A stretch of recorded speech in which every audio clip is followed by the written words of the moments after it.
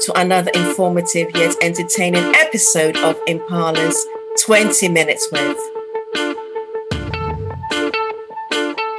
I'm your host, Juliana Carantin, and today we're celebrating Pride Month with our incredibly colourful guest, the delightful Eve Horn.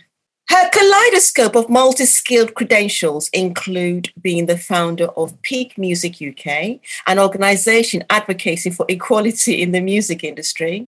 She's the creator of the We Are the Unheard podcast series, and she's a singer, prolific songwriter for numerous international hit makers, and producer who goes by the name of Magpie. At Peak Music, Eve provides female songwriters, producers, and artists with the tools and expertise to expand their creativity, enhance their skills, and boost their visibility. As a member of a movement called Moving the Needle, Eve is on a mission to literally shift the dial that currently points to an international music industry that is overwhelmingly male-dominated. And lest any of us forget, Pride Month is a joyous reminder of the indispensable contribution made by the LGBTQ community of lesbian, gay, bisexual, queer, and transgender people to our diverse societies, including the music business. When it comes to the marginalized, we can't wait to hear how Eve wants to make a difference. Hello, Eve. Welcome to the show. Hello, my lovely. Thank you so much for having me. It's such a pleasure. Absolutely loving it having you here. I've been reading about you and we have so much to discuss. Let's begin with an overview of your different activities. Could you tell us more about Peak Music UK to start with? How was it created and how is it going? Definitely. So Peak Music UK I created after I got to a point in my life through various steps where I had to kind of step out of the music industry because I had a lot of health issues, a lot of operations. And I was like, if I can't do music, then I will make as much money as I can to try and secure my future. That was kind of like in my head because it'd come to the point where things had, got too much and I had to step out of the industry for a minute. So I became a train driver. You are kidding me. I'm not kidding. And it was great. It paid my bills. It was a fantastic salary. And I would recommend it to anyone who wants to, save and secure some future. But my soul died there because it just wasn't for me. I was literally a circle trying to fit into a square. And a very long story short, I ended up getting to the point where I was like, I have to get back into music. Like my soul needs it. I'd been out for a while. I didn't know how to do it. I didn't know anyone anymore really in the industry who to turn to. And I was scared, but I just jumped and I promised myself two things. One was to have fun. And the other one was to stay open at all times to absolutely everything. I jumped and I started Peak Music UK. The original idea for Peak Music UK was to create music production workshops for songwriters because being both, I realised that a lot of songwriters don't necessarily have the language that producers use. They don't understand it. They feel quite intimidated and insecure in a studio environment for obvious reasons. We've heard many stories about unsafe studio environments. So I wanted to bridge the gap between songwriters and producers and give them some tools so that when they do go in a studio environment, even if they don't want to be producers, they at least know the basics of production, they know the language, they know how to portray what they want artistically to a producer and then understand what that producer's process is to make their song, come to life, which is huge for an artist and songwriter. So the other thing was songwriting retreats. I'd been on a few and I wanted to make the experience better for songwriters. I started the company, I did my first workshop, it was great. And then I had my first retreat in Italy in the mountains, all ready to go. Nice. Yeah, it was, pretty much fully booked. And then COVID kind of just smacked everyone in the face. And it made me really reevaluate what I was doing because at the time I was building, contacts again from the ground. And I had to say to myself, what am I doing? At the time I was doing a lot of stuff with Native Instruments and I was building my own YouTube channel and I was doing a lot of walkthroughs on the tech stuff and I'd seen that there was no women kind of doing it. There was a couple of women on YouTube doing it, but there was none of colour and none that were gay, because I actually know the two the women that are on there, like the two that are mostly on there. And I wanted to make sure that I could represent people like myself and be a role model for them. But at the time, I had to ask myself the question, what am I doing? Because at the moment, I'm just doing walkthroughs. There's no reason. So I really had to stop and say, what is the things, if I look back through my life, that I've been the most passionate about, and the things that have got me in my belly, and that I realised was the same throughout. It was women in music. It was the LGBTQIA plus community. It was disadvantaged kids. Yeah. And it was general diversity and helping the underdog, being a role model, mentoring and training, that type of thing. And I realized that it's because that's my story, and that's one thing I've strived for my whole life. Everything I've done, I've been a mentor and a trainer in, because I love that moment when you see someone going from not understanding something to that light bulb, and it clicks and they realize that they can do it, and their confidence grows right in front of you. And that is something that you can't buy. And that's the thing that keeps me going. And that is what I aim to do with Peak and my campaign. And how's it going? How is Peak Music going? Is it going the way you imagined it? It is. It's going slower than I imagined, because I have a 3-year-old daughter, and I've had personal things happen in my life that have thrown some blocks. But I'm super hopeful that, I'm not even hopeful, I'm confident. Absolutely. I am confident that I am reaching every single dream and vision that I set out to be from the beginning. It's definitely on its way. It's happening. Amazing. Absolutely inspiring. And then next, could you tell us a bit more about the Unheard campaign, including your role as a podcast creator? Again, during this whole process of me figuring out my why, I guess, I had to ask myself, what am I doing this for? And I remember when I was at university to study sound engineering, I was one of 6 women, and I was the only one of colour. In a class of how many? Oh, in the whole year. This is the whole year. Yeah, not the class, the year. This is a year. And I did my dissertation on the lack of female sound engineers in the music industry. And we're talking, 2002, I think it was. So it was 20 years ago, literally. In that time, hardly anything had changed. The only thing that I'd seen change is that, the internet had come about. There was a lot more female-led groups. There were a lot more women in the space doing things for women, but there was nothing moving. Female producer stats were still at 2%. And I think between 2020 and now, they fluctuate between 2 and 3%. I don't even know if there's stats for female engineers, not in the UK anyway. And so I was like, I need to do something to make change. I really have to take action myself. And I started the campaign, and I wanted it to be kind of like a social campaign. So you buy a hoodie or a T-shirt, and the money from that goes into me being able to train female, non-binary, LGBTQA community in songwriting and production, so they can get it for free. And the podcast, what's the aim, the vision you have for it?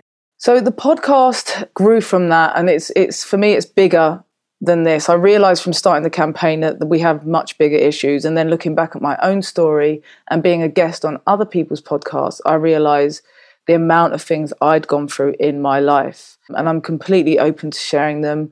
And I think it's important to share stories. I've grown up in a single parent family. My family are white. My boyfriend that when I was 14 got murdered. He was black, and he was murdered by white people.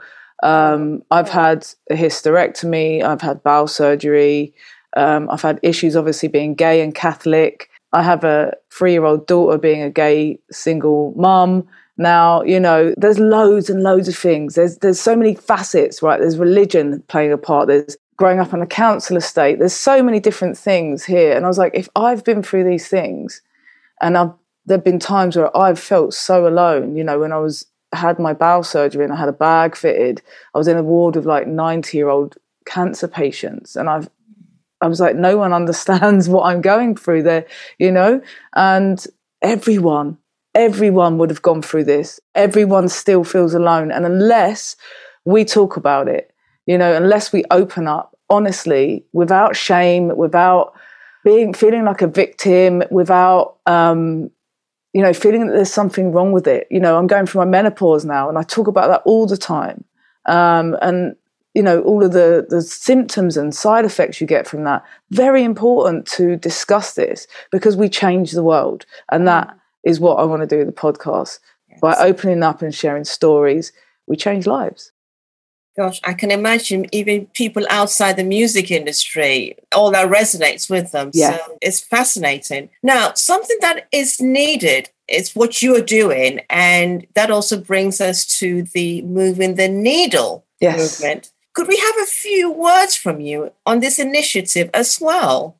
Yeah, so the Moving the Needle is basically a group of amazing women that, you know, we all are in the industry, like we are all running amazing companies or part of amazing companies. And one of the things that we wanted to do is focus on the education side and really kind of tap into schools and inspire the next generation about the different types of roles and jobs there are in the industry so that people can be inspired to understand that there are careers within the industry that don't necessarily mean you are a singer, a songwriter, a producer, an artist. The typical roles that people think are the industry, there are so much more. Law, just one thing, music law is huge. A&R, you've got sound, you've got, you know, all of the stuff within live, the live element, you know, stage, setting up the stage, lighting, live engineering, like I could go on and on and on. There are so many different jobs in the music industry that you can have a career and it can still be really exciting for you.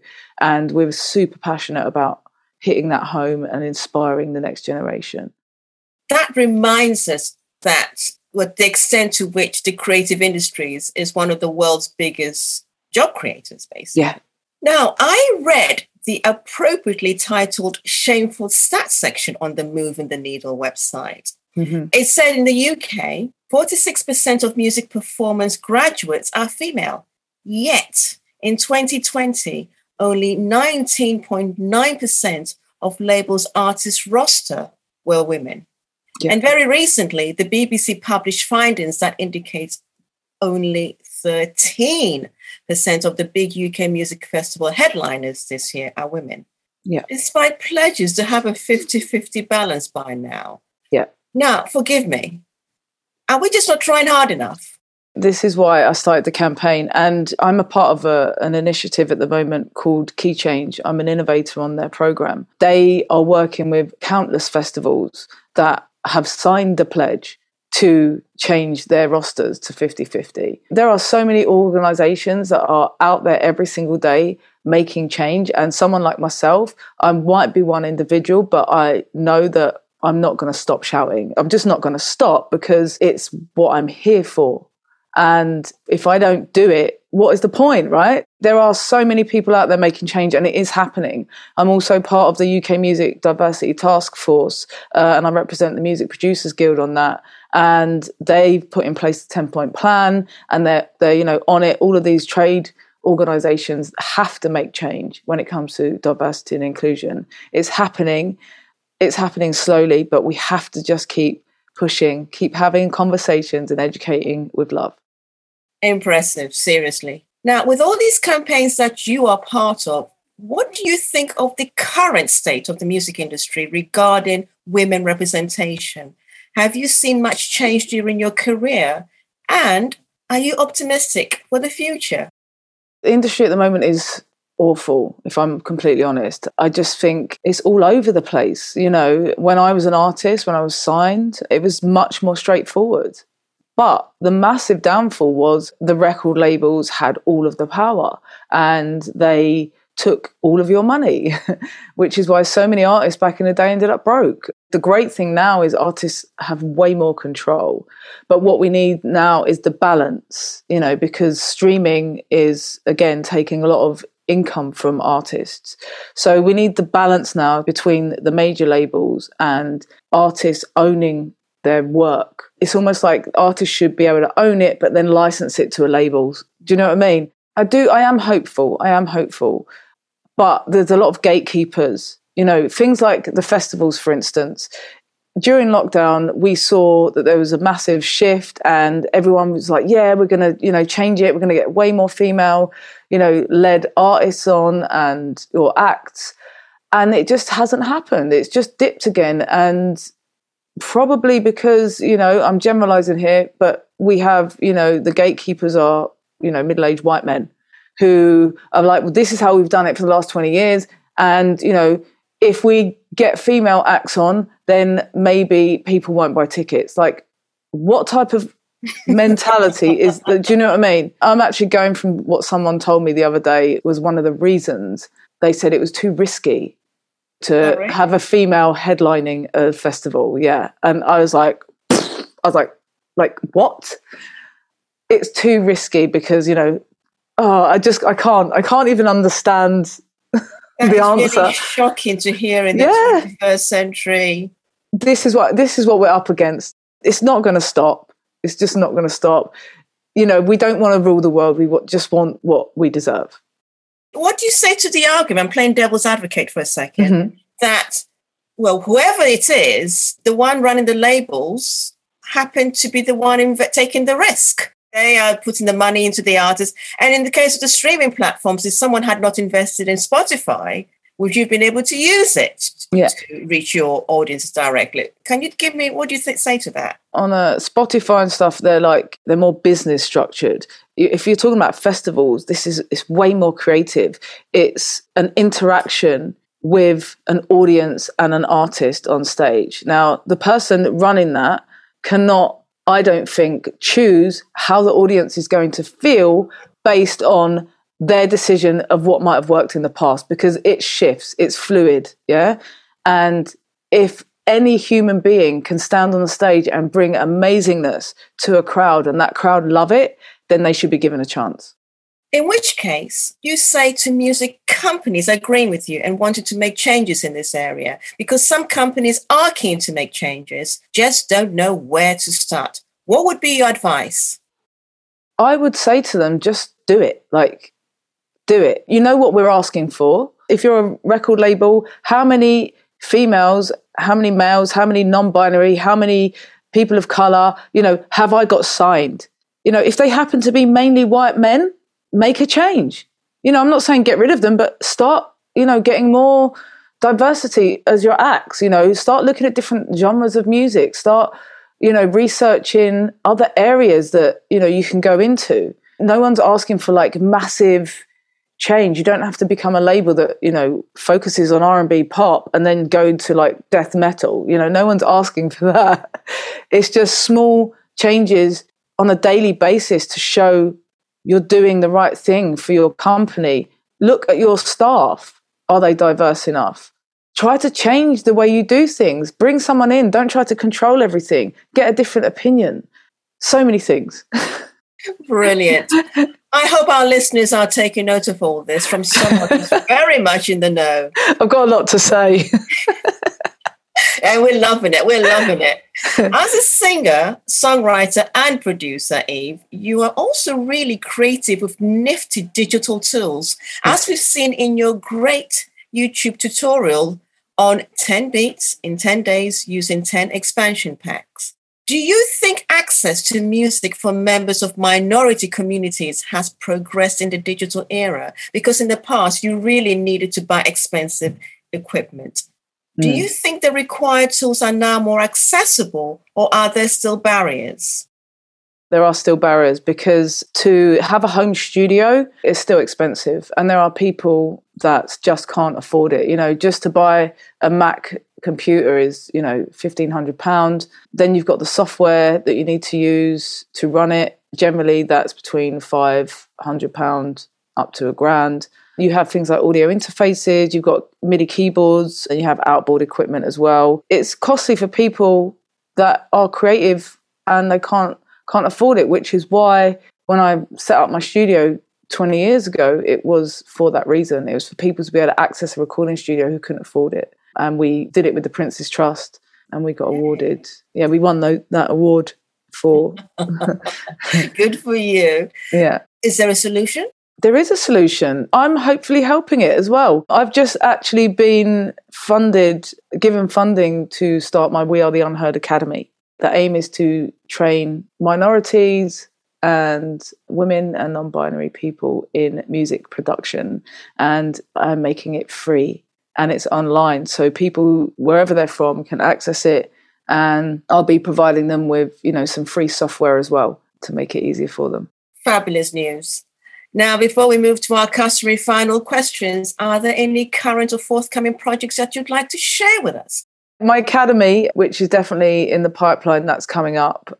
Myself, Namia from Girl Grind, and Mary from Mamas in Music are all coming together. We've been funded by PRS to put on a songwriting camp for mums who are in music. So specifically, we really think that there are so many mums that have to lose out because of, having a family. Yeah, literally. And as one of the ladies on my podcast was due to get a record deal, though she was in the studio with them, doing it out, and they found out she was pregnant. And, Seriously? So, yeah. You can listen. It's in one of my episodes on the podcast. Yeah, it's a real thing, and they need support.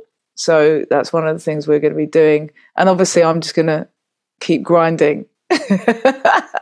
Keep grinding. Okay, God, we could go on forever. I know. Which is Eve, for our popular quick-fire questions, 5 questions in 5 minutes. What are your priorities for the future? Oh, to change the world. What are you often heard saying? Be kind. What's your one piece of advice to someone considering a career in music? Believe in yourself and don't compare yourself to others. And what's on your playlist at the moment? Oh, ABBA, because I just went to ABBA Voyage and it's fantastic. And Running Up That Hill by Kate Bush, because Stranger Things, obviously, but I also released a cover version of it. And I heard it. It's lovely. Yeah, it's just me and all of the things that I would love to change in the world. Like if you see the video, it's just me expressing all the things that are wrong and how I would like to change places with them and help. So, yeah. Eve Horn, singer, songwriter and producer extraordinaire. It's been awesome having you join us to celebrate Pride Month and hearing how you've been brightening up the music industry by encouraging more creatively diverse members of society to make the music business even more colourful than it already is. Darling, thank you so much. It's been an absolute pleasure. Thank you.